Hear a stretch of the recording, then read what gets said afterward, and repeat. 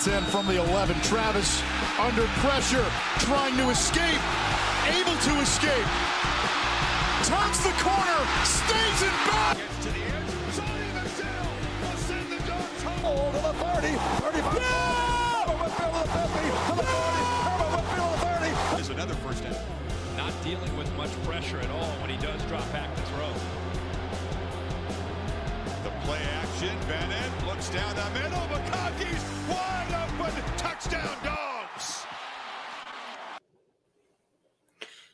What's going on, guys? It is another episode 37 of the Knowles and Dogs podcast. We are back for week 5 preview. I almost said recap. We're not there yet. That's next week. This show is not sponsored by Alani, but if Alani wants to help us sponsor, we will. We'd love it. We would absolutely love a sponsorship from Alani. That would be awesome. It'd be incredible.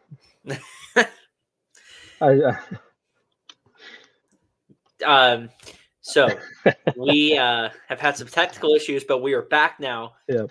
And ready to talk about some football for week 5. Dylan, how are we feeling? Again, I will ask you that.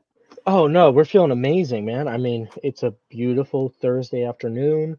It's, I don't know where you are right now, how it is out there for you, but, it's semi-clear skies, no rain, relaxed.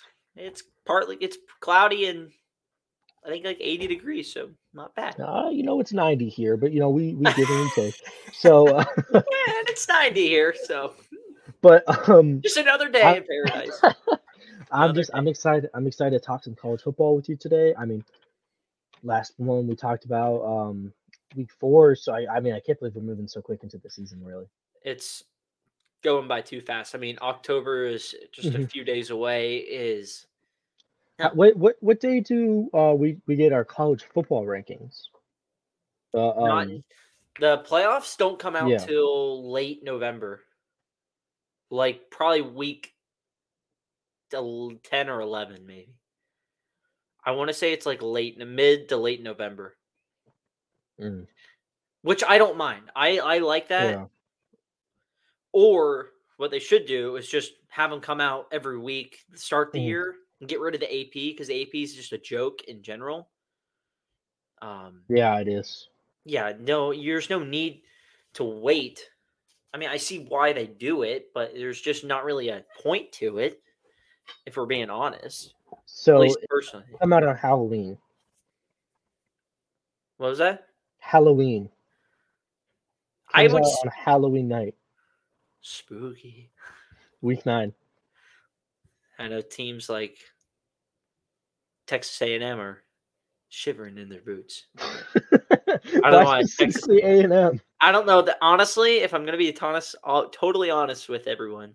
No shot at A&M fans, but that was just the first name popped in my head. I don't really know why, but yeah, that's fair though. Anyway, so we have a good selection of games to talk about today. We are going to headline about 4 games that we are really focused in on. Some other ones that we're going to talk about, and we're all, of course, score predictions. I don't think we should ever keep track of our score predictions or just predictions in general. I feel like that's a lot of just failure that we're going to look back on. Maybe next season if we get a little bit, we set up an Instagram, we can keep track of that. But I feel like we're gonna be too upset with how bad the ranking or numbers come out to me. It's like let's forget. It's like on game day, the Herb Street McAfee, and then like they don't keep track. It's just they keep track of the guest pickers. Yep. Yeah. But what we do keep track of are best bets because we are 8-5-1, folks. This week, this season. 2-1-1 last week. A stupid push by Notre Dame because they can't play defense in the final drive. So, other than that, solid week. That's over 500 football, baby. So I got 4 more picks for you guys this week. We also have upset alert, and as usual, go through, and we just think which game might be the biggest one to keep an eye on, You're like, you're scrolling, it's like 2:30 to 5 o'clock window, and you're just kind of scrolling through games, and it's, the Georgia game's out of hand, so, you're just like, oh, dang, I didn't know A&M and Arkansas is a game right now. Holy cow! So I mean that's your hope and prayer, right? Yeah, you got to again A&M. I don't know what is with me today. No shot at A&M here, but again, I just happened to look at my screen. It's like A&M. He just happens to look at his screen and goes, "Freaking Aggies." Show you Aggies. You don't want us coming to A&M because we haven't yet. You guys still have not gone to A&M? A&M's been in the conference since when? What? 2012. 2012. Georgia's never made a trip there yet. Has never gone. A&M's we've only played A&M once. And it was in 2019. Florida's been there twice, I think. Yes, they have. And we haven't been there once. So maybe next year. Not next year. Maybe the year after. Never know. But what did we say? Let's get rolling.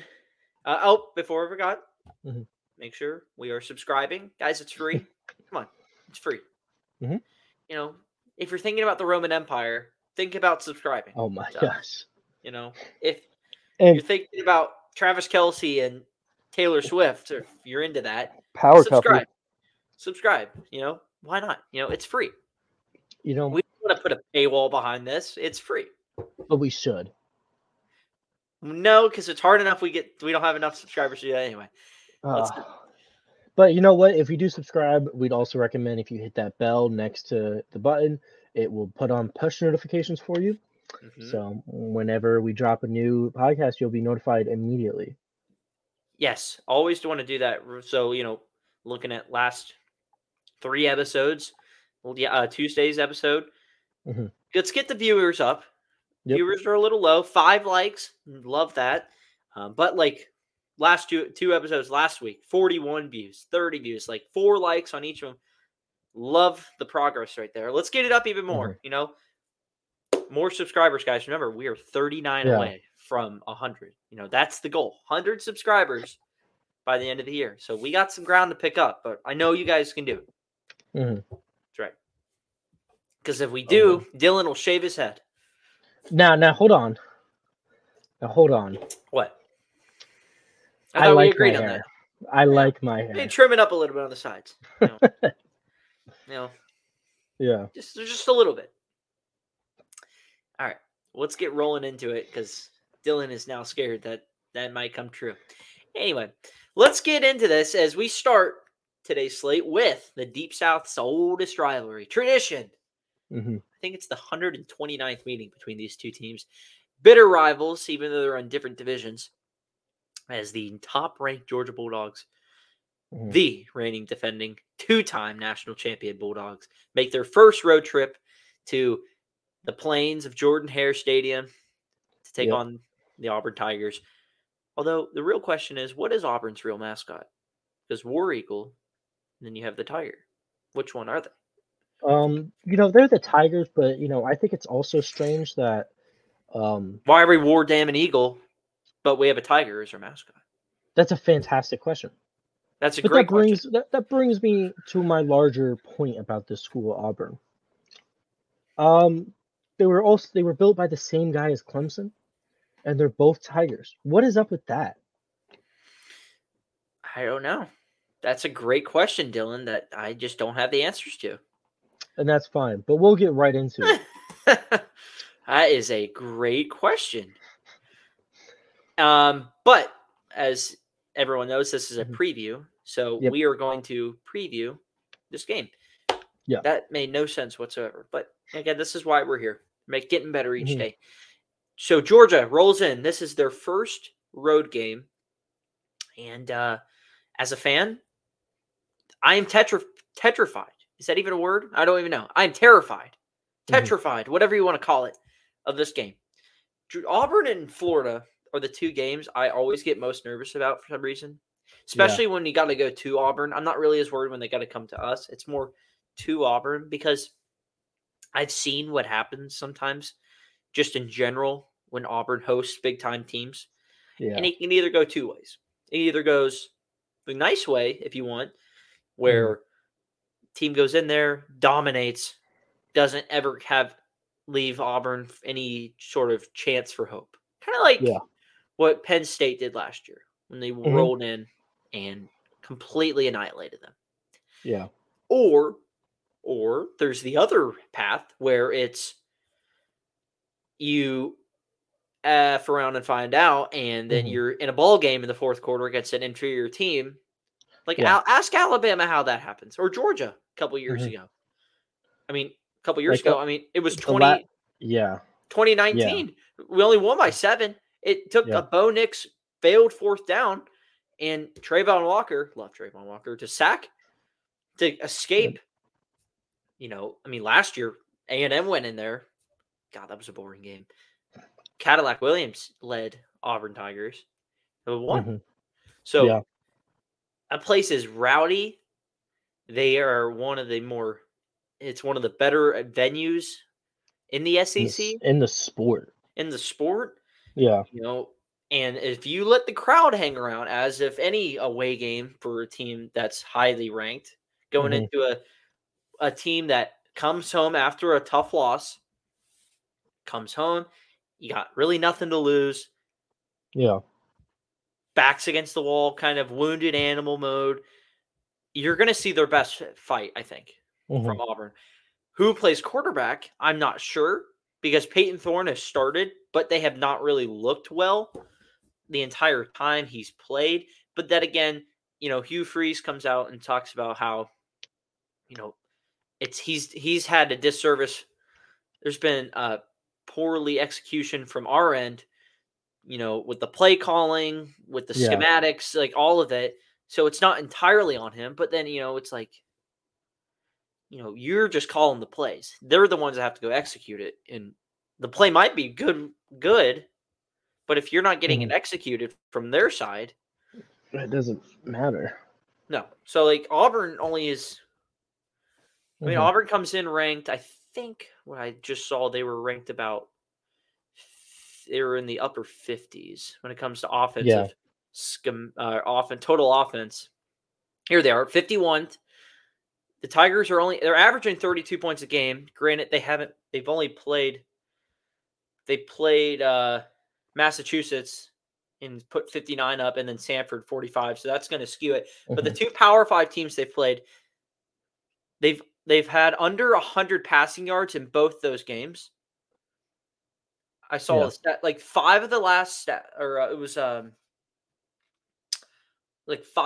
last 5 Power 5 teams they've played, they've had under 100 passing yards in all of them. They had only 94 passing yards against Cal. Yeah. And then against A&M, they only had, what was it? They only had 56. And that's not good. No. Because Georgia can throw the ball and they can score a bunch of points. Georgia's getting Lad McConkey back this week. They have Deshaun Edwards back from a couple weeks ago. Carson Beck, I think, is finally getting his feet settled in. And, they had a really good game last week. They had 6 red zone drives and 6 scores last week. So I'm not too worried about it. Georgia comes ranked the 14th in the country, 41.5 points a game. They haven't turned the ball over a whole lot. I think if Auburn wants to win, they have got to force turnovers. That would be my biggest thing. And Auburn's got to have an impactful play early, impactful moments, whether it's a turnover, whether it's a big play to set up a scoring drive or something. Yeah. But you can't let Georgia just flex their muscles on you. The line is 14 right now. My only concern is, and then I'll let you have your input. Yep. If Georgia comes out again and it has a slow start again, that is just asking for trouble. And this is why I've been tempted to stay away from the line. Because I think they're going to win, but how much are they going to win by? Because if you mess around and you have a South Carolina game where you're down 14-3, because you can't score in the red zone, penalties push you back, and you're just kind of sleepwalking, you're not going to succeed. You know what I mean? Because you don't want to go into the half, and it's a 3-point game going into half. No. You do not need that. No, absolutely. So, other things I want to note on this game, Georgia's currently in the middle of a 6-game winning streak, which would tie. Against Auburn, I was going to say. Yep. No, yeah, in the series, I mean. Yeah, they've owned Auburn. Yeah, for the last 6 years. But the last thing Georgia needs right now is a 2013, right? Where Oh God, no! I don't need that. No, everything's going right for them except for everything. How about 2017 when Yeah, they rolled in and lost by was 17? In I guess the number one team. 2017, they lost by a little bit more than that. They scored 17. Oh no, they lost by 20. They lost 40-17. They lost by 20. Was it? That's 23. Yeah, that's what I was. I was getting 23 and 17 confused. Yeah, you give up a 40 burger to Jarrett Stidham and the gang.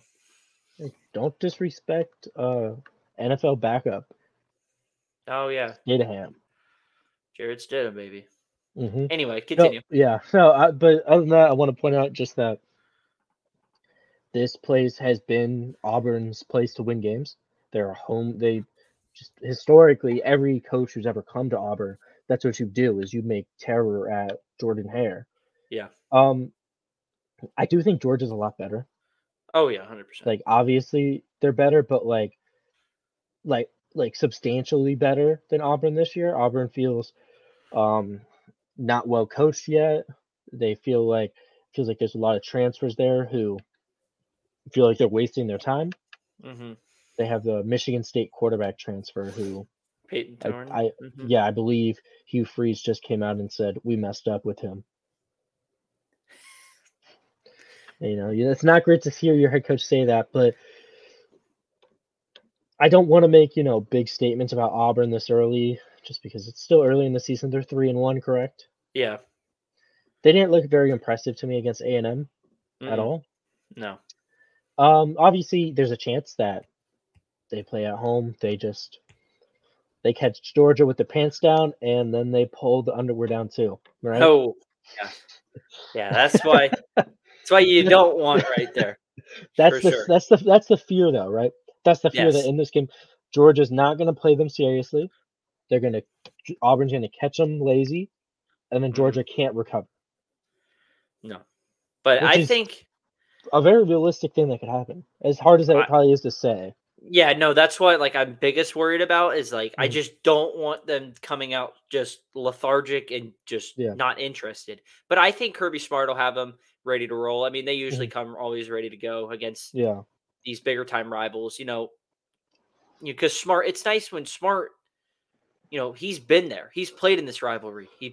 As a Georgia Bulldog alum, but so he understands the impactfulness of these kind of games, like the Florida game. It's the Auburn game. It's the Georgia Tech game. It's the South Carolina. These guys kind of games you have to come ready to play.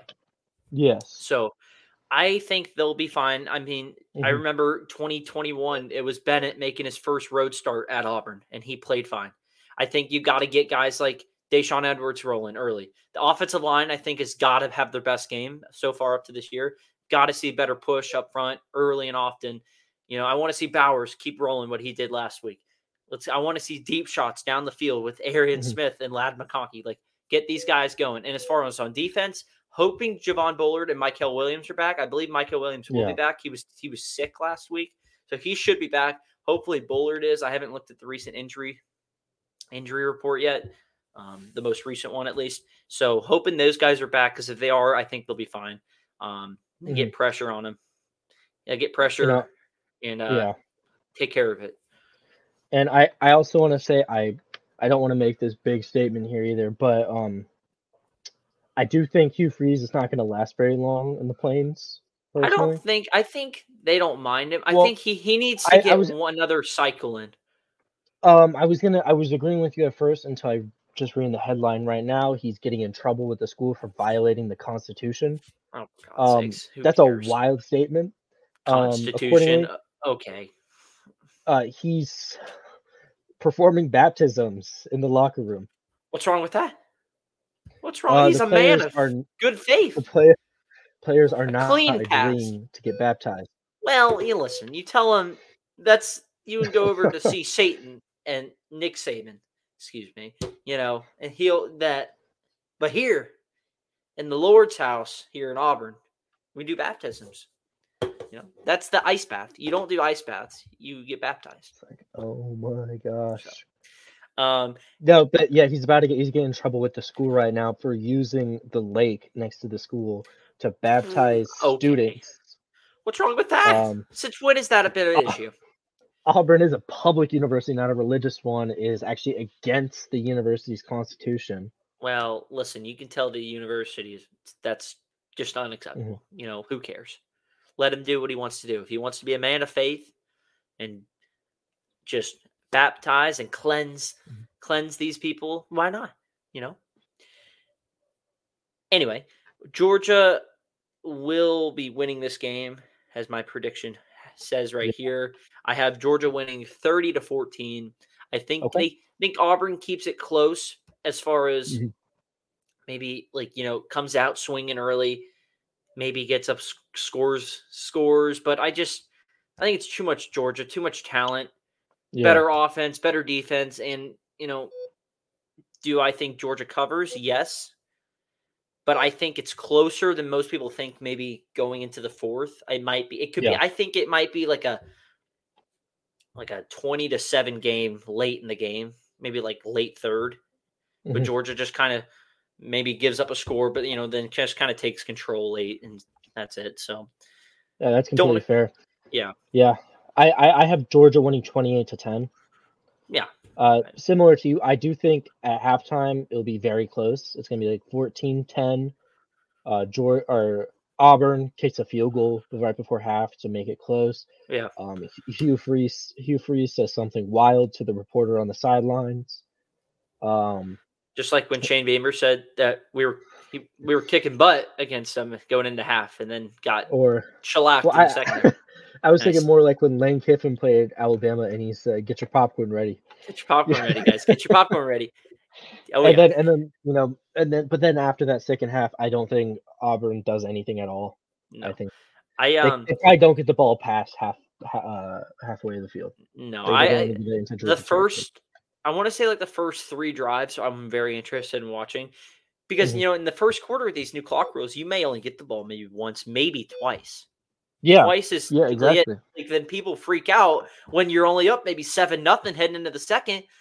It's like, well, they've only got the ball twice, so yeah.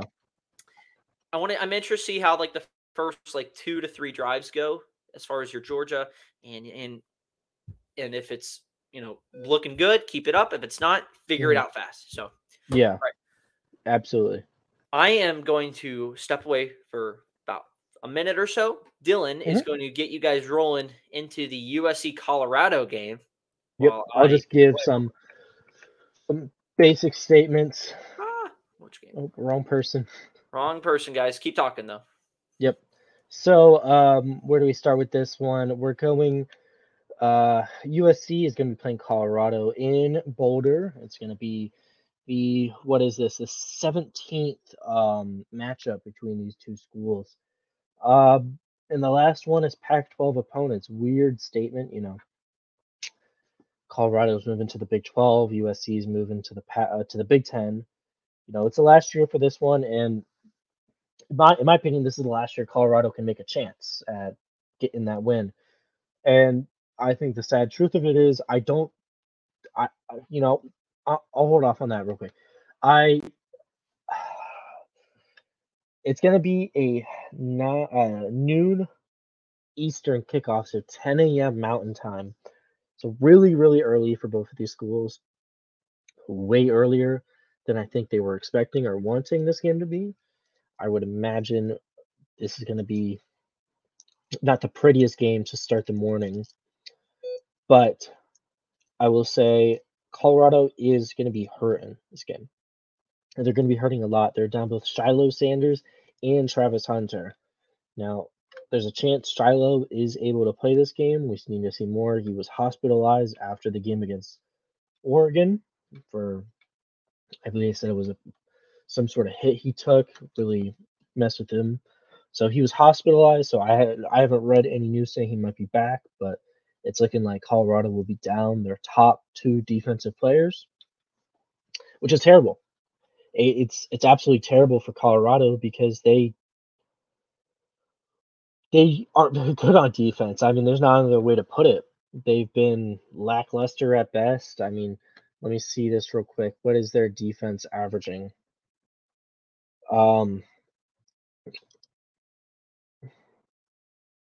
Their defense has been. Let's see. Their defense has been one of the worst in college football based on what we've seen. Their defensive line isn't very strong. They turn over the ball a lot, which helps them. It helps them, create moments where their defense can get off the field. But overall, it's been a pretty rough year. I'm gonna look this up right now because I'm getting kind of annoyed with how this is not searching up. All right. Welcome back, Hunter. Yep. Where were you at? I was just talking about Colorado's defense and trying to find where they rank. Yeah. Oh, here, I'll tell you. Where they rank. I'll tell you right here. I have the thing pulled up. I believe they were. Here, you can finish your thing. I'll find them here. No, I was just in the middle of talk. They're 81st. Yeah, not good. Not good. No, not good at all. Not good. And, it's better, surprising guys. Because let's look at where's USC's defense? USC. That's scoring. 30th. Are you looking at total defense or scoring defense? I'm on the Athletic. I can't see. Hold on one sec. Stop rate. I was looking at scoring defense. Scoring defense, Colorado ranks. Where are they? Not on the first page. Mm-hmm. I believe they're not on the second page. Yeah, that means they're on the third page somewhere. Not on the third page. That means I passed them. I actually think this is probably a pretty good way to look at defense if you think about it. Stop rate. What percentage of drives do they stop that end in a punt or turnover? Yeah. USC, 75% of the drives the defense goes up against ends in a punt or a turnover. Well, that's pretty good. Yeah. Say Georgia is 83%. Love to see it. Yeah. You do love to see it. So have you just mentioned anything? The only other thing I mentioned is the starters out for this game for Colorado. Gotcha. Travis Hunter and Shiloh Sanders is looking like. Obviously, we don't know the full situation with Shiloh Sanders. It seems like they've been pretty keen to keep quiet on everything going on with him. Mm-hmm. But it's looking like he's not going to play. Shocker. Probably didn't want to get embarrassed again. Anyway, I was going to check actually scoring offense as far as both teams go because so Southern Cal ranks first in the country in scoring offense. They're averaging 55 points a game. Colorado falls just under, well, not just, but ranks 50th in scoring offense at 32.5 points a game. If you're Colorado, you have got to make an early impactful. Jump on the board early. Like, if you start falling behind, and I think I talked about this last week or last episode, like, you have got to be able to jump out early, especially you're at home. You don't have to deal with Oregon's fans or that crowd. You just have your home place. You've got to be able to get an early score or two and be out. Maybe, let's say, if you go up 10-0 early on USC, that is big time because now you have USC playing from behind for the time being, whereas you're down 17-7 in a blink of an eye, and it's like, what just happened? That's what you don't want to do because you don't want to get into a shootout with USC because they got the better quarterback. Caleb Williams is far superior. A Heisman winner. He hasn't thrown a pick yet. He's already thrown for exactly 1,200 yards, 15 touchdowns, no picks.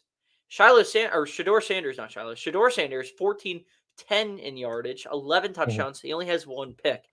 So he's right up there too. And this is why these two guys are two of the top Heisman guys. The issue is Colorado is atrocious on the rushing attack. Yeah. Atrocious. And USC ranks among one of the best when it comes to rushing offense. No, running. Rushing offense. Yeah, sorry. Running the football. Sorry, got they rank. Head mixed around. I'm trying to find this. Like they're averaging close to. They might actually have it on here. No, it's not on there. Here, let me go to team stats.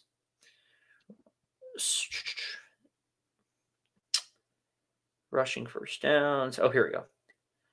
They're averaging almost 7 yards a carry, 6.9. Mm-hmm. Colorado's giving up. Let's see, because the line is not good for Colorado. Let's just, break it how it is. it just ain't. They're I would say that's putting it lightly. Colorado's only averaging 1.9 yards an attempt. Yeah, it's not good, not good at all, and that's going to be a huge issue for them because they can't stop the run and they can't run the football. So you're going to have to put it once again in the hands of Shedeur Sanders to make plays. He's got guys on the outside of Jimmy Horn and Xavier Weaver. So that's not too big of an issue because I'm not really worried about that USC defense. Do I think they're going to be able to get pressure? Yes. Yes. Can they be consistent with it? That'll be something to look for. Yeah. And I think if you're Colorado, you maybe want to resort to maybe like quick throws, so that your quarterback's not getting left out to get just completely pummeled the entire game. Yeah. You know what I mean? Like quick throws, absolutely. Get them out early, screens, slants, screens and slants and other stuff like that. Like, get the ball out fast and let your guys work. You know what I mean? Or maybe have shotgun bootleg stuff where you're getting Shedeur Sanders out of the pocket so he can either run or just create something on his own. Yeah. If he's gonna pass the ball from the pocket, you have to be in shotgun. Yeah. He does not get enough time to go under center at all. I mean, if you watch that Oregon game, if the ball wasn't taken out under shotgun, he wasn't getting the pass off. No, I mean the O-line is no good. Nope. The O-line's no good. Mm-hmm. They're bad. The D-line's not good. Yep, they're bad. So what they are good at are creating turnovers. The problem is your guys who were the best at that on your defense are now out for the game. Yeah. Colorado ranks 4th in the country in turnovers. Mm-hmm. Forced turnover margin. Yeah. So they're able to create turnovers. They've only, was that passes intercepted right there? Oh, here we go. They're very good at intercepting teams. They ranked 5th in the country. Yeah. With already 7 interceptions they've created. So, that's what they're going to have to do. They're going to have to create turnovers some way. And it's got to be multiple turnovers, like 2-3 turnovers and a heave and a prayer. Do I think they're able to keep up? I do. I mean, USC's defense is nothing out of the ordinary. They stink, personally. But this is just my opinion. So they're not good. The secondary still a liability. I watched them tackle, and it's no good. They can't tackle well. So there's spots on that defense to exploit. Can they do it? Yeah. Will he have enough time in the pocket to find those liabilities or those weak spots is going to be the question, I think. Yeah. And so they're losing. So without Hunter and Shiloh Sanders, that's 2 interceptions gone. There you go. So they listen. I think they're going to be able to keep it close enough where if it gets to the 4th and it's a close game, you never know. Yeah, you never know because then all of a sudden you're maybe 1 or 2 stops away from making it really crazy. Mm-hmm. How big of a win would this be if they were able to pull this off? It'd be the biggest win of the season. Biggest win in program history. It'd be the first time they ever beat 20 USC. years. It'd be the first time they've ever beaten USC, too. Last 20 years, so it'd be the biggest win probably in program history. Yeah. Excuse me. Because, I mean, if they somehow win and they go to 4-1, you got Arizona State and Colorado, or Arizona State and Colorado, Arizona State and Stanford next. So, like, those are very winnable games. Yeah. So, I mean, you can head into UCLA already bowl eligible. Yeah. I mean, that'd be the best case scenario for this team, right? Best case. Yeah. Now, the realistic scenario, I just don't see that happening. I just really don't see USC getting, like, because this is like, isn't it? Last year the narrative was that USC could not do it. So this year, all they've heard is that. So I would think the biggest thing that teams with a lot of talent, like your Washingtons, your USC, your Oregons, are just going to want to pummel Colorado, right? Yeah. Like, they're going to give them their best. Do you think, I mean, we've seen this with USC before where they come in huge favorites against a clearly inferior opponent and they just struggle. Struggle. I mean, numerous times last year, I can't remember, like, the exact games, but, like, they, like, 1 week they play Stanford this year and they crush them. They destroy them. And then they get Arizona State, who's no better, and they're having to score a late touchdown to go up 14 to hold them off. So it's like a very inconsistent bunch. Yep. You know, Caleb Williams gets his numbers, but it's not just a one-person show. So he's got to be there. I expect him to have a good game. I think look out for, you know, if you're USC, you're going to have to get your playmakers involved. So, you know, get guys like Marshawn Lloyd. I think Marshawn Lloyd's going to have a huge game on the ground. Again, like we've said, like Colorado's defense on the least the rushing side is not good. And if Marshawn Lloyd might average 7-8 yards a carry, and if he is, that's not good. Not good at all. And, you know, I expect guys like, you know, Taj Washington to have a good game. Zachariah Branch, who's been like that star freshman, he'll have a good game. You know, they got Brendan Rice out there. So, my God, they're averaging Taj Washington, their leading receiver, averaging 27.8 yards a catch. Yeah, that's crazy. Yeah. So it'll be a very high scoring game. I think the over-under is currently 73.5. Colorado, it comes in as a 21.5 point underdog, Dylan. How do you see the game ending out final score wise? So my final score was 42-28. 42-28. Okay. So Colorado covers. Now, I do want to say, I don't think this game is going to feel close though. It'll be like a backdoor cover sense. Yeah. My theory is that Colorado scores 2 touchdowns in the fourth quarter to make it close. Well, USC just runs the ball.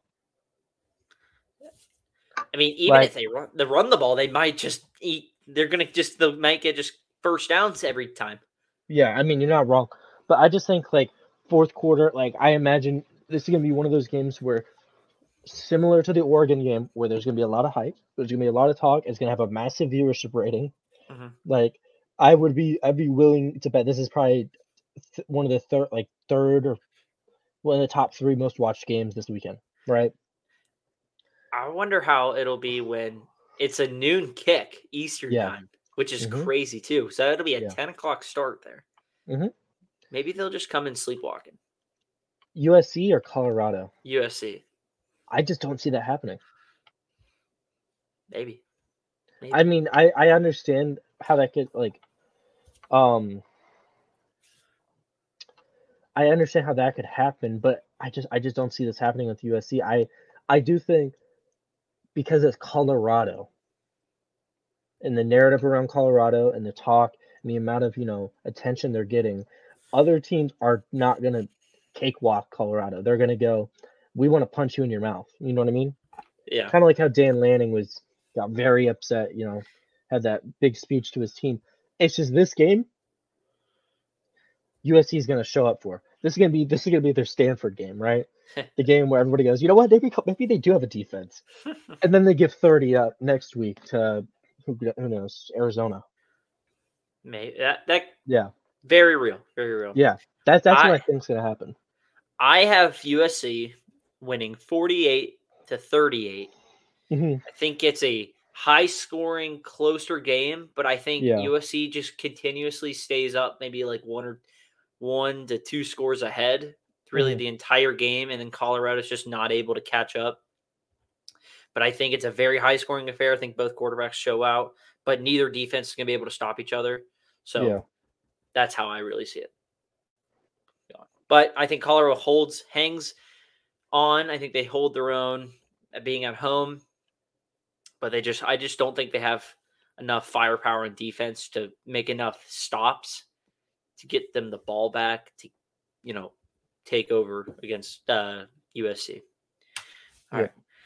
Let's move on to LSU Ole Miss. This is a SEC West showdown in Oxford this weekend.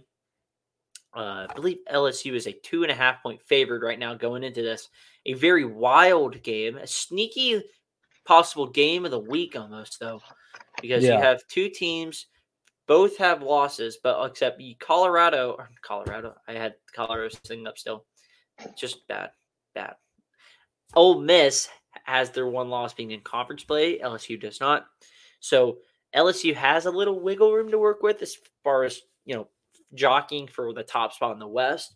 But if they lose again, they're maybe out of it right now in the playoff hunt. I think it's over for them if they lose. I mean, you never know with how much chaos that we still are in for because, the absolutely. Pac-12, they haven't even got to their back half, the cannibalistic part of the schedule where everyone's just going to eat each other up. The SEC West is wide open still. I mean, we're just getting into conference play, so you never know with these kind of games. Yeah. I don't know why that's not loading. Early initial thoughts with this? My early initial thought is that Ole Miss has got to seriously bounce back if they want to be in this game. I think last week when we watched that offense, they looked just... What's the right word to describe them? Slow, boring, lethargic, boring, not being able to get anything going. Mm-hmm. That was a tough game, especially that second half. I mean, really the entire game was just kind of like, what is this? They were able to limit Jackson Dart, especially on the ground. He had the one rushing touchdown, but, they missed that one field goal going into half, and that kind of, I think, deflated the balloon. Yeah. And then as soon as Alabama came out and scored, it was like, oh, geez. So I do think, we look at Jackson Dart, and he is their leading rusher. Like, it's not Quintus Junkins. It's Jackson Dart. I mean, and what we saw last week LSU saw last week, I can't speak today, and this is just unacceptable on my end. I'm sorry. Yeah, I just got a notification. I need to sign this for the lease real quick. Oh no, you're all good. No, I'm just literally. I don't even have to write anything. I just have to tap yes to everything. So I've been like, you're all good. Yeah. LSU, played Arkansas last weekend, and what really struggled for them was a mobile quarterback, and KJ Jefferson was able to run the football all over him. And if Arkansas turns 3 red zone trips, not field goals, but touchdowns, they might have gone into LSU and won last week. So, I mean, they only lost by 3. LSU was not able to get away from them. They were not able to pull away. And it was because, again, struggled against the mobile quarterback. The secondary still a liability. They still lack depth back there. Yeah. And, for as good as Jaden Daniels plays, he can't – the LSU offense can't just carry the load. And that's why I think this will be a very close game. It'll be a very tight game down the wire. Maybe, Ole Miss's crowd, who's not really ever been one to hype up about.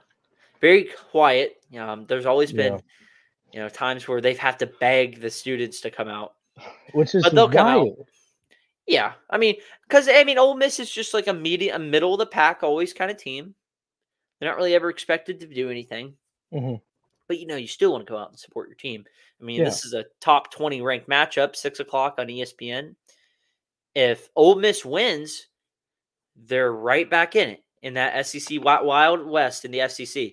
If they lose, that's going to be a tough one. Yeah. Then you start pointing questions. Why are we consistently losing to Bama and LSU every year? What is happening that we can't win these games? Because it was supposed to, they were up at half at LSU last year and then got splattered the rest of the game and lost by like 20 something. They are up at half at Bama last week. They controlled the game last year against Bama. Couldn't win, but either one. What has to happen for Kiffin? Kiffin hasn't won a big game yet at Ole Miss, if we're being real. Mississippi State doesn't count as a big win. Kentucky doesn't count as a big one. They actually lost to Kentucky last year. Now I'm thinking about it. No, did they? I put that one on the Google search. Can't remember, and I even watched that game. If he can't consistently win or just win at all against these top 20 matchup games against, solid SEC teams that are ranked, do questions start, coming up about, is Kiffin the actual guy for the future? He does just as good as anybody else. Ole Miss sneaked out with a win. Okay. But Kentucky was not ranked at the time. Exactly. So I think there's a stat out there, and I might be wrong. I might just be talking out of my butthole, but I believe Lane Kiffin has never beaten a ranked opponent yet. Let me check. At Ole Miss. Could be wrong, but if I'm right, it would make sense because they just never have been able to. Or at least maybe, they compete, but they just are never able to actually get over the hump. I look at Ole Miss, who is averaging 470 yards a game. They have Watkins has 24 receptions, 347 yards. He's got to get involved. I think they need to expose that LSU secondary if they really want to. I think Dart's got to be able to use his legs. If he is, I think they're in really good shape. If you're LSU, you've got to be able to, get pressure on Dart, contain him into the pocket. If you're able to contain him and really kind of make him one-dimensional as a quarterback, that's going to be big. I think Harold Perkins has got to have a big game if they want to have that happen. Malik Neighbors needs to be showing out as he usually does. Jaden Daniels needs to play a clean game. He already has, 12 touchdowns, 2 picks, so he's played well. So he's going to have a really good game again. But, it's to be a very good game, I think. I think this is a close game. It's only a 2.5-point favorite. Over under 66 currently. Ole Miss has a 56.6% chance to win, according to ESPN Analytics, though. So, Dylan, who do you see winning this game, and what's the score?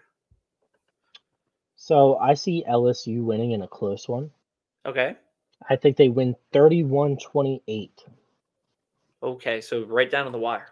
Yeah, I think it comes right down to the wire, only because I do think Lane Kiffin fixes out some of the messes. I think they get on track, but I think they still come up short because I think LSU is still better than them.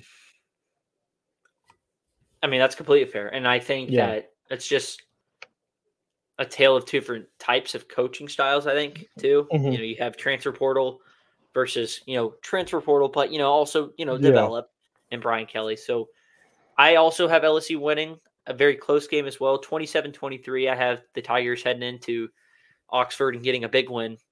Yeah. I think it's a late turnover or something, or just LSU finds the rhythm late and kind of pulls ahead. Yeah. Gets a late score and, gets a big time stop or something. But I'm looking forward to that one. So me too. That's going to be a fun one. Oh, yeah. It'll be a great one. All right. So moving from the west to the east now, we'll head to Lexington Kentucky for a noon kickoff between Florida Gators, who are ranked 22nd in the country, I believe, versus the unranked but 4-0 Kentucky Wildcats. Kentucky right now a 1-point favorite, so basically a pick-em in this game. This is a over-under 45, so it should be a low-scoring affair there in Lexington. You look at these two teams come in, good records. Kentucky hasn't really had to prove anything yet.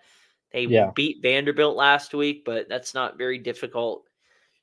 Florida, who looked just gross and atrocious week 1, has started to get some little rhythm going. They struggled last week against Charlotte, but that could have been more of like a sleepwalk trap game in a sense where you're looking ahead. You're not really worried about Charlotte. You do what you do. You do what you need to do to get the win, and then you move on. But you know what? I was there against Tennessee, and they completely dominated and overwhelmed Joe Milton, and were able to just control the run game and just ask Graham Mertz to do what he needed to do, which was just short throws, but smart throws. And that's all you have to do. He's a play action quarterback, I think. Well, that's at least how I see them using him as. Again, what do I always say? The Florida offense runs through the run game. And if they're able to run the ball, it sets up play action. And if they can get play action going, then they're in business. So, but the biggest thing I think in this game is Kentucky is allowing the fewest rushing yards among SEC defenses. I believe they're only averaging or allowing close to about 77 yards a game on the ground. Yeah, there it is. But Florida is, vice versa, only allowing 82 yards a game on the ground as well. So, these are two teams very good defensively. I would say there is a but to that. Okay. Florida is only allowing 94 rushing yards a game, but that total swells to 108 in road games. That's a very good stat because they have struggled on the road. I would say Billy Napier is 1-4 on the road. Yes. That's his record at Florida, which is not good. That is not a good way to start at Florida. But his only win was what was his only win last year on the road?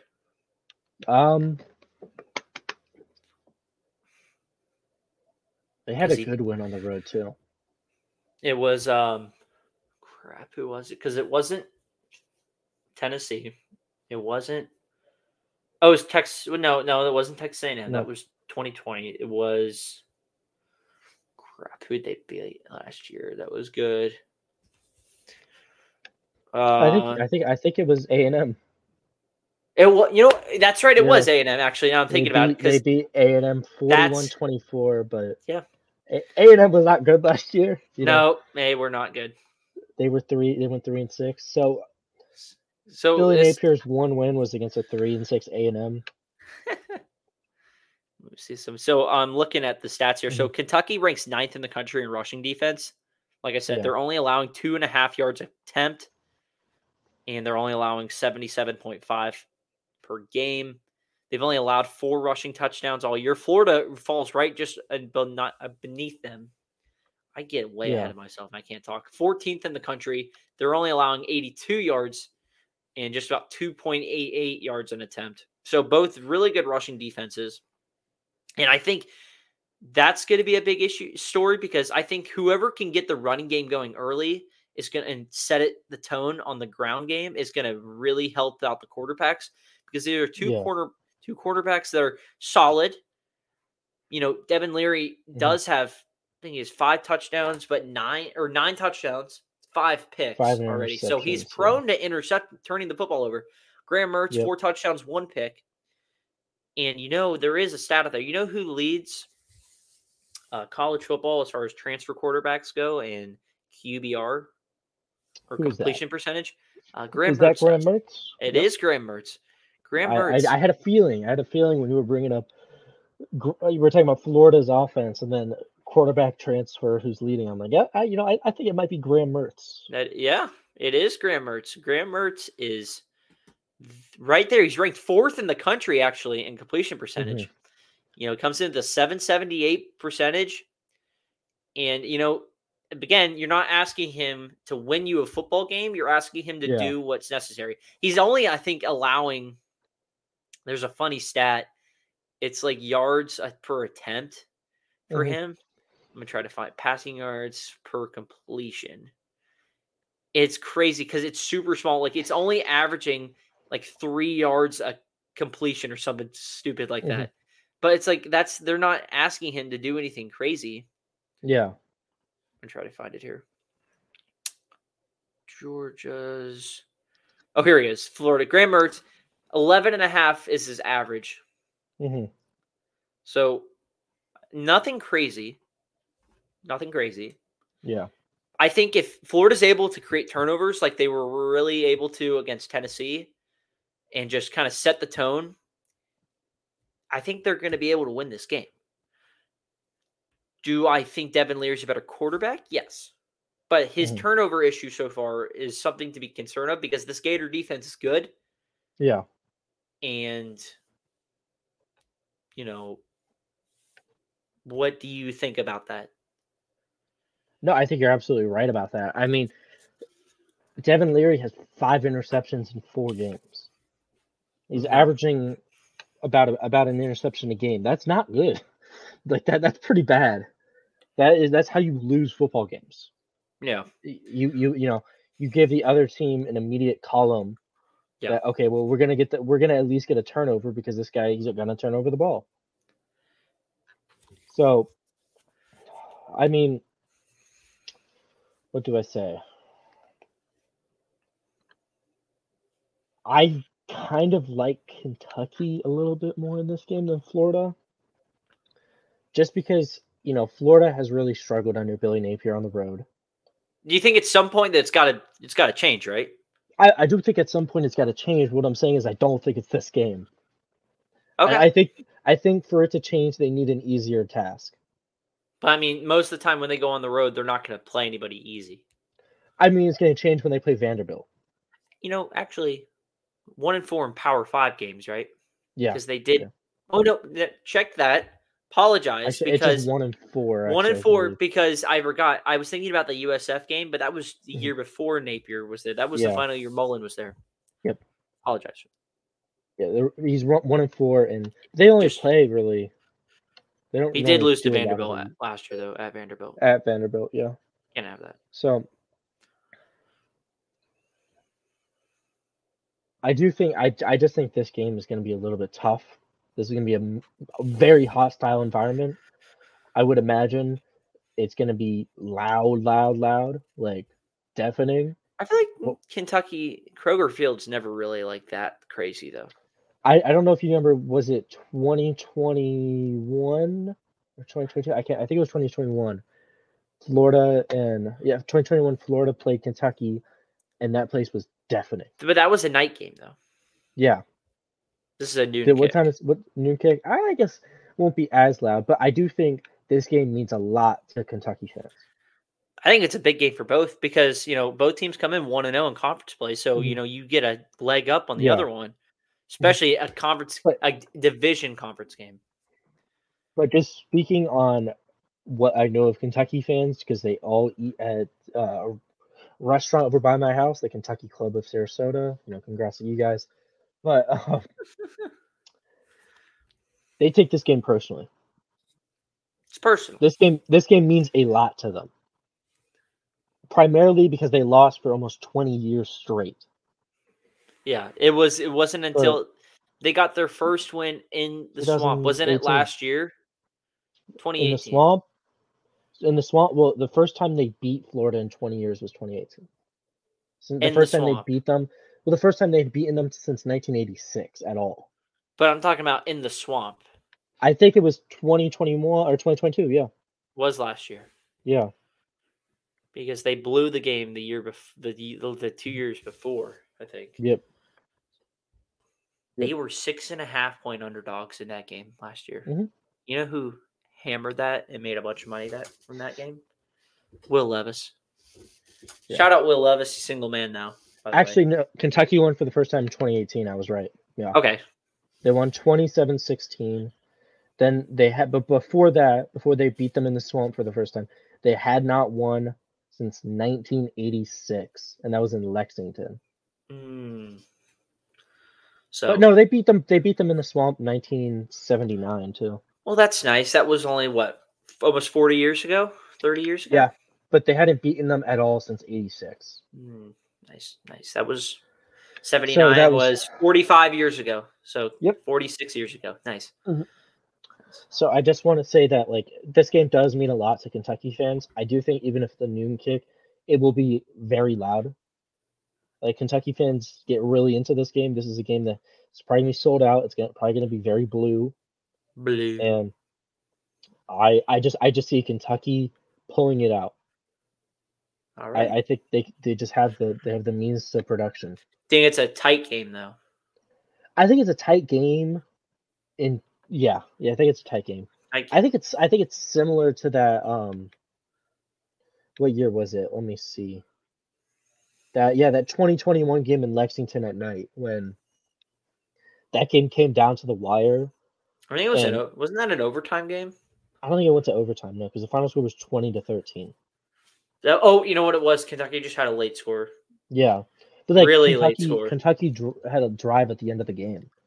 Yes, and I was working, and they turned the TVs off while the game was going on, and everybody was really upset. That was a great game because Florida lost. Yeah. Awesome. Hey, I didn't say that though. I didn't say that. So what's your final score? I'm gonna go with 28-24. I think it's a lower scoring game than that. I have Florida winning 20-17. I think they get over to the Kentucky hump at Kentucky. Look, when was the last time Florida won at Kentucky? 2019. Okay, so it wouldn't have been that long ago. No, it was not that long ago.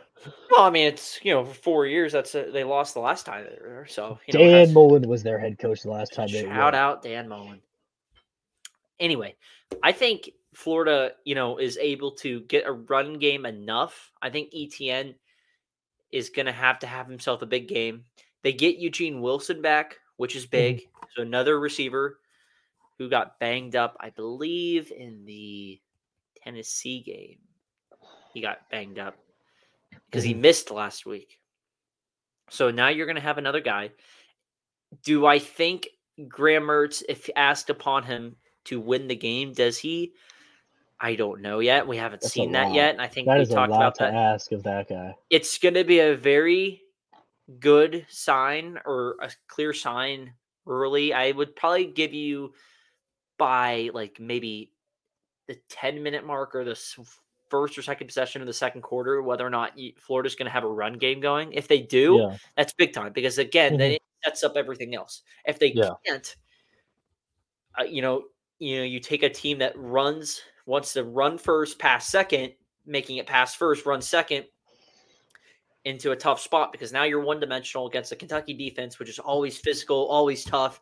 And Mark Stoops has always been one of those more, grind it out, lower scoring games, but we're going to hit you in the mouth and you're just going to we're going to wear you down. So these games are always tight and lower scoring. So I expect nothing different, but I do think Florida gets either a late field goal or maybe it's up 20-13 at some point or 20-10 or something like that. But I think they hold on and get a big time win going into next week, which would be homecoming week, I think. Okay. You know what? Homecoming. Interesting. So now, we do got to speed it up a little bit because we are running a little bit short on time. I want to make sure we can get through everything. But we are going into now these games. We're going to just quick point or two, rundowns. and we'll just give our predictions. All right. So this is a Friday night game. Yeah. And this is the biggest game in the Pac-12 this weekend. Yep. Huge game. Yeah. Ranked. Well, I would think so. As far as ranked on rank goes, you have a top 15, top 20 matchup. Let's see. Top 20. Yeah, Oregon number State's 10 versus 10 at 19. 21. 19. 19, okay. So it's in Corvallis. Utah heads in there. Don't believe Cam Rising has been cleared yet. So Nick Johnson, I would assume, gets the start. I saw a report they had been splitting reps, but I would assume Nick Johnson is going to probably start again. Yeah. So, does that change anything? No, because they've been running with Nick Johnson all year so far. Yeah, so I expect nothing different. Yeah. I think the Utah defense has got to have to step up again. They did a hell of a job last week holding a UCLA offense that has been really solid and just shutting them down. So they're going to have to do that again, except they got to go to Corvallis on a Friday evening, which is a tough spot. Oregon State is a 4.5-point favorite right now. And this is going to be a good game. I'm eager to see how effective the Utah offense is because Oregon State's going to get their points. They're going to run the ball really well. Even last week when they were trailing really the entire game, they still ran the ball for over 240 yards. So they're going to be able to run the football. I think for Utah, they're going to have to limit them if they want to have a shot, and they're going to have to score points. They've struggled a little bit this year, but I think they're just going to have to score points and keep it a low-scoring game if they want to. If they can take it into the third or fourth and make it a one-score game, a low-scoring game late, I think that's what's going to be the recipe. Kind of like how the Baylor game went, except hopefully it's not as dramatic at the end, but that's what they're going to have to do. Yeah, no, absolutely. I think you're right there. The only thing is I just, with the way Utah's defense played against UCLA, I can't help but just lean with them right away. Yeah. And I'm immediately you know what? Maybe they can shut down Oregon's offense. I mean, Oregon State. Sorry. Oregon State's offense looked fine against Washington State, but DJ didn't do anything spectacular. I think he threw just under 200 yards. So I think if Oregon State gets shut down, which is very possible because Utah's defense is that good. Yeah. I think this game could be completely flipped and we're seeing a Utah blowout. Really? Yeah, I think it's completely possible here. I just saw, so Utah ranks, so Oregon State ranks 9th in the country in rushing attack, 224 yards a carry or a game. Yeah. And Utah ranks, where was it? Rushing defense. Utah ranks 3rd in the country in rushing defense. They're only allowing 51 yards a game. So that's going to be the biggest indicator. If Utah's able to stop the run, that'll be it. I would say because we saw Utah completely stop Florida from running the ball. And what did that do to Florida's offense? I mean, shut them down. Florida could not run the ball on offense, and then all of a sudden their offense couldn't do anything at all. No. I think if Utah can do that against if Utah can do that against Oregon State, I think forget about it. We're watching Utah win in Corvallis. I think Utah wins 21-17. I think they get a huge win on the road. Yeah. Huge win. Do you have a score prediction for that? I didn't have a score prediction. Make up a score. Come on. Make up a score. 26-7. Wow. They blow them out. Yeah. Hot take there for Dylan. I know. Hot take. But, if I win, what do I look like? A genius. And if you lose... Okay, now relax. Anyway. All right. Notre Dame Duke is our next game. This is the primetime game on ABC. College Game Day is going to be in Durham for the first time ever. The Dukies have something cooking there in Durham, where they are led by big-time star quarterback Riley Leonard. Yep. Who's just been super consistent, Mr. Reliable for them last couple of years. And you got Mike Elko, who's just been one of these up-and-coming coaches. Won 9 games last year, his first season. He's looked great so far. And now you got a Notre Dame team coming in who, just a brutal loss last week against Ohio State, where really they had chance after chance to just end the game. And they couldn't. Now they got to go to Durham, where you got a Duke team that's already taken out Clemson there. And it's another night game. And I think that crowd's going to be as good as it was against Clemson. And, we're going to see. This would be a good test for Duke's defense. I don't think they've seen a quarterback as good as Hartman. I think Notre Dame's able to score more points at least this week.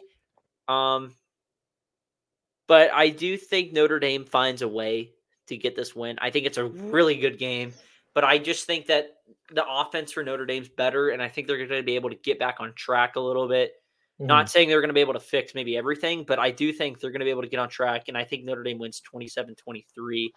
Riley Leonard's still going to have a really good game, but I just think if you look back at the Clemson game, if Clemson doesn't turn the ball over 3 times in the air in Duke territory, we're looking at it as a different game. So I think that Notre Dame's not going to make those mistakes, and they're going to win.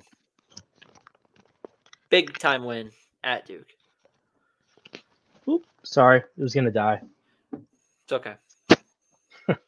But only thing I wanted to add is the over-under is 52.5. I don't know about you, but yeah, that's exactly what I was going to say. I was going to say that feels really high. Big under game. Take the under. Yeah. My prediction 27-3. That's 50. So there you go. That's called sweating it out. Yeah. I was thinking 24-14. Respectable. Yeah. All right. I think the Dukes keep it. I think the Dukes keep it close for a while. Yeah, I think it's a close game, but I just think Notre Dame's able to get their mojo back a little bit. Yeah. And take care of it.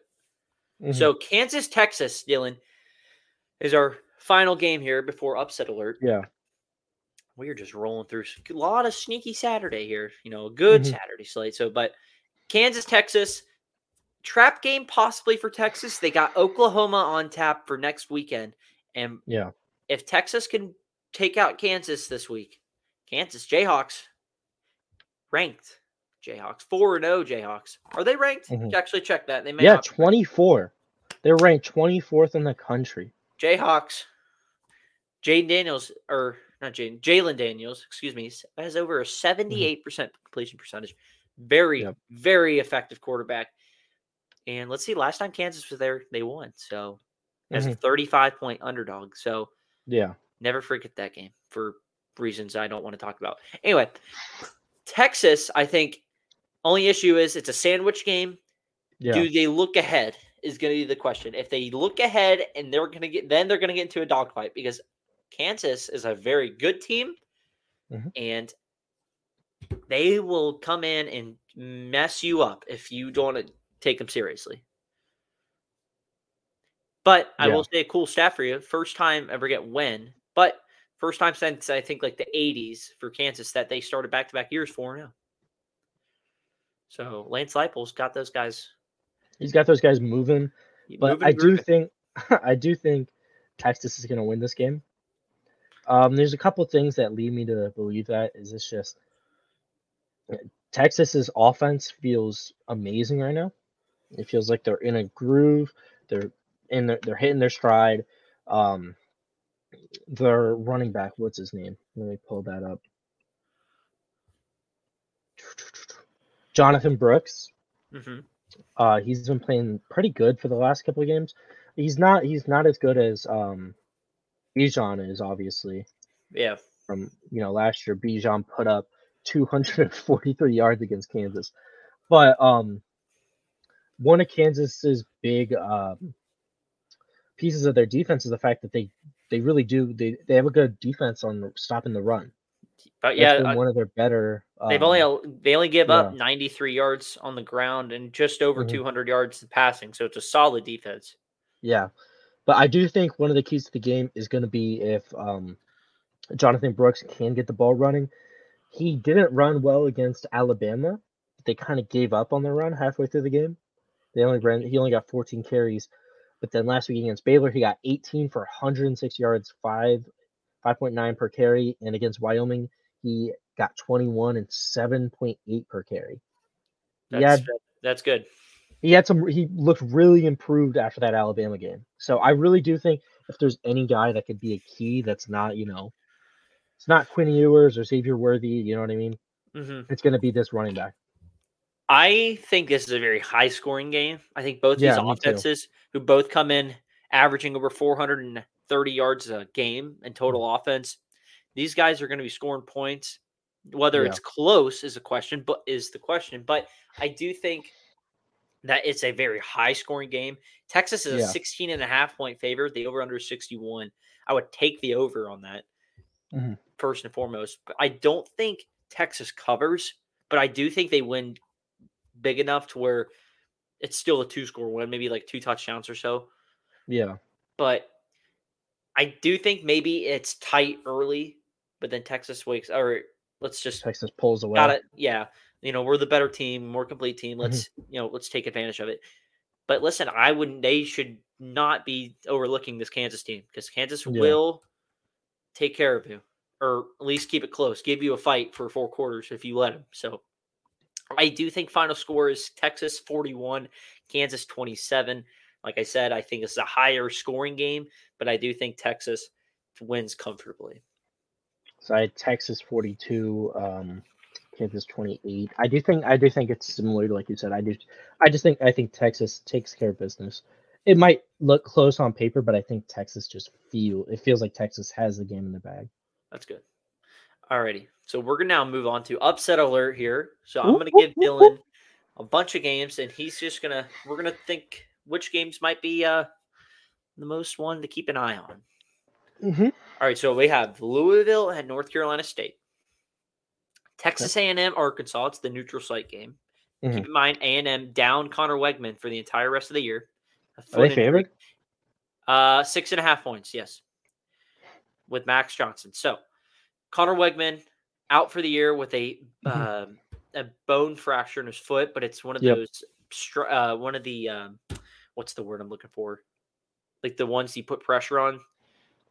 I forget what the word is. Yeah. But I know what you're talking about, but yeah. It's a foot injury. He's going to be out for the year. It's like a 3 to 5 month recovery.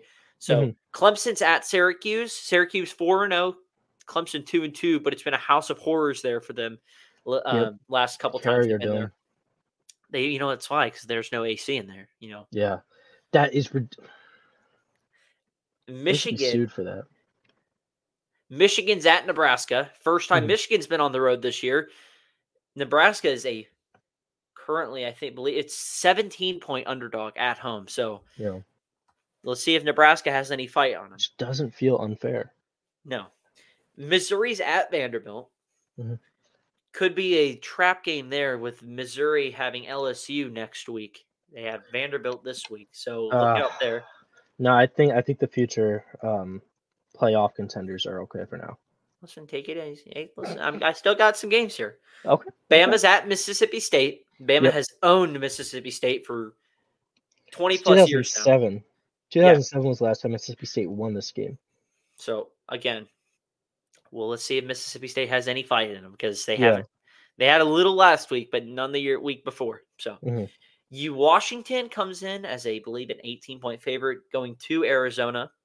Yeah. And then South Carolina's at Tennessee. Let's see if the Vols, who are rolling the blackout jerseys, have anything to say about the Gamecocks coming into town. All right, Dylan. Well, there's that most obvious pick ever here. What? A&M. They're 6.5-point favorites with their backup quarterback. No, starting quarterback now. He's not a backup anymore. Former starter. Brad Johnson's son is a backup. Okay, take it easy. Don't listen to Max Johnson. Hate is just uncalled for here. What is with this? Did we wake up just hating A&M today? Because, I had the early comment. Yeah, you had your A&M. Okay. I mean, what is this podcast? We do not I don't hate A&M. Texas. I just want to let everyone know. I don't hate Texas A&M. I just think right now, with them being 6.5-point favorites at a neutral site versus a rival who I'm pretty sure, what was the score just a couple of years ago? It was close, but I don't remember off the top of my head. Let me pull it up. I got you. I'm going to look up the current spread actually on that game. Make sure it was still 6.5. Yeah, A&M 6.5 right now. It's crazy. That's so high. I would be tempted to take the Razorbacks, but I mean, that's with me. So,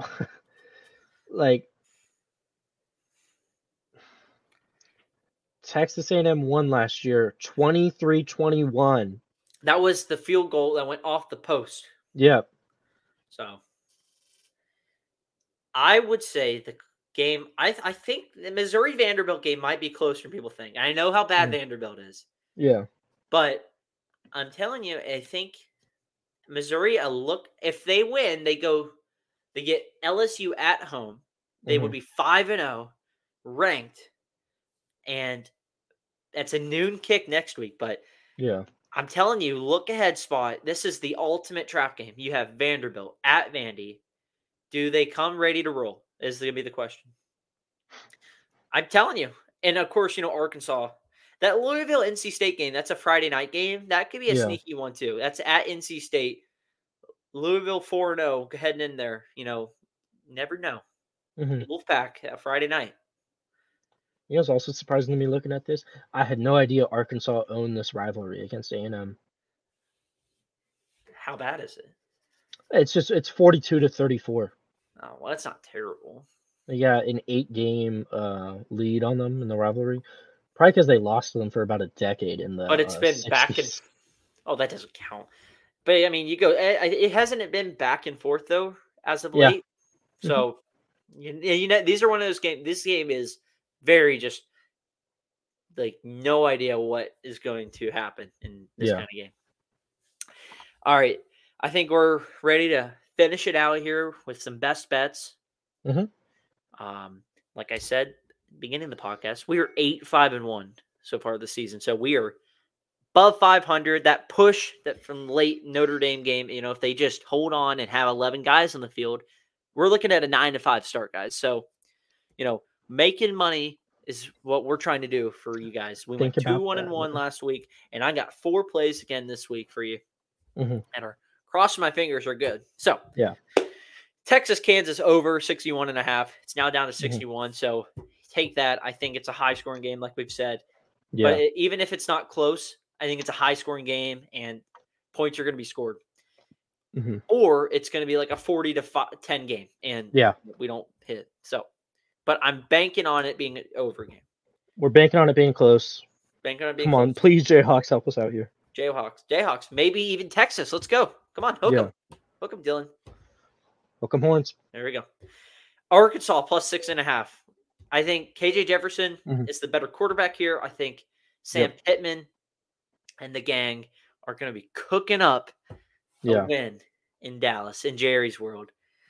Colorado plus 21.5. I think how we've talked about, I think the USC's defense is poor enough to where they will give up points. And I think even if it's a backdoor cover spot, Colorado will cover this game. It's be like a similar like Kansas-Texas game where Texas and USC are the better teams, but you could see a spot where both teams are scoring enough points to keep it relatively close. And then Nebraska plus 17, even if you want to buy points to get it up to like 18-19. I think Michigan has not been able to cover all year. They can't cover. They didn't cover last week against Rutgers. Let's go Rutgers, by the way. Anyway, it's been the slow starts, and now they got to go on the road in Nebraska, where allegedly it'll be another sold-out game, allegedly. Yeah. But, listen, let's see if Nebraska's got something pulled up their sleeve. They almost beat them last time Michigan went there. They blew that game. So we'll see if it happens this week. So, go through it one more time. Kansas, Texas over 61. Arkansas plus 6.5. Nebraska plus 17. And Colorado plus 21.5. Those are the 4 plays for the week. What an episode. Thank you. Thank you. Sir. What a long, good episode. It was a great episode. Now we get to just enjoy the games this weekend starting. We have Thursday night football tonight. We get Friday night football tomorrow. Go rolling into Saturday. So make sure you guys are subscribing to the podcast. Remember, we are 39 away from 100 subscribers. So keep subscribing if you haven't already. But also continue to view the podcast as the biggest thing. As long as we're getting views, I'm happy. Subscribers are extra little sprinkles and cherry on top. But if we're getting views, that's where the icing, the cake is, right there. You got to have views to get the subscribers. So listen to us on Spotify down there and continue supporting the podcast. We have big time rebranding coming up very soon. Just have to finish up about 1 or 2 things. Could be ready by next podcast. So Yeah. Keep an eye on that and enjoy the Saturdays, guys. Dylan, any final thoughts? Just hit the notifications button, please. We want to get make sure you get notifications for when new podcast episodes drop. Big time. Notifications on, subscribe, and watching the video. That's all we ask for you guys. Enjoy your Saturday, and we'll see you guys next week for a recap. Yep. Peace out. See you guys.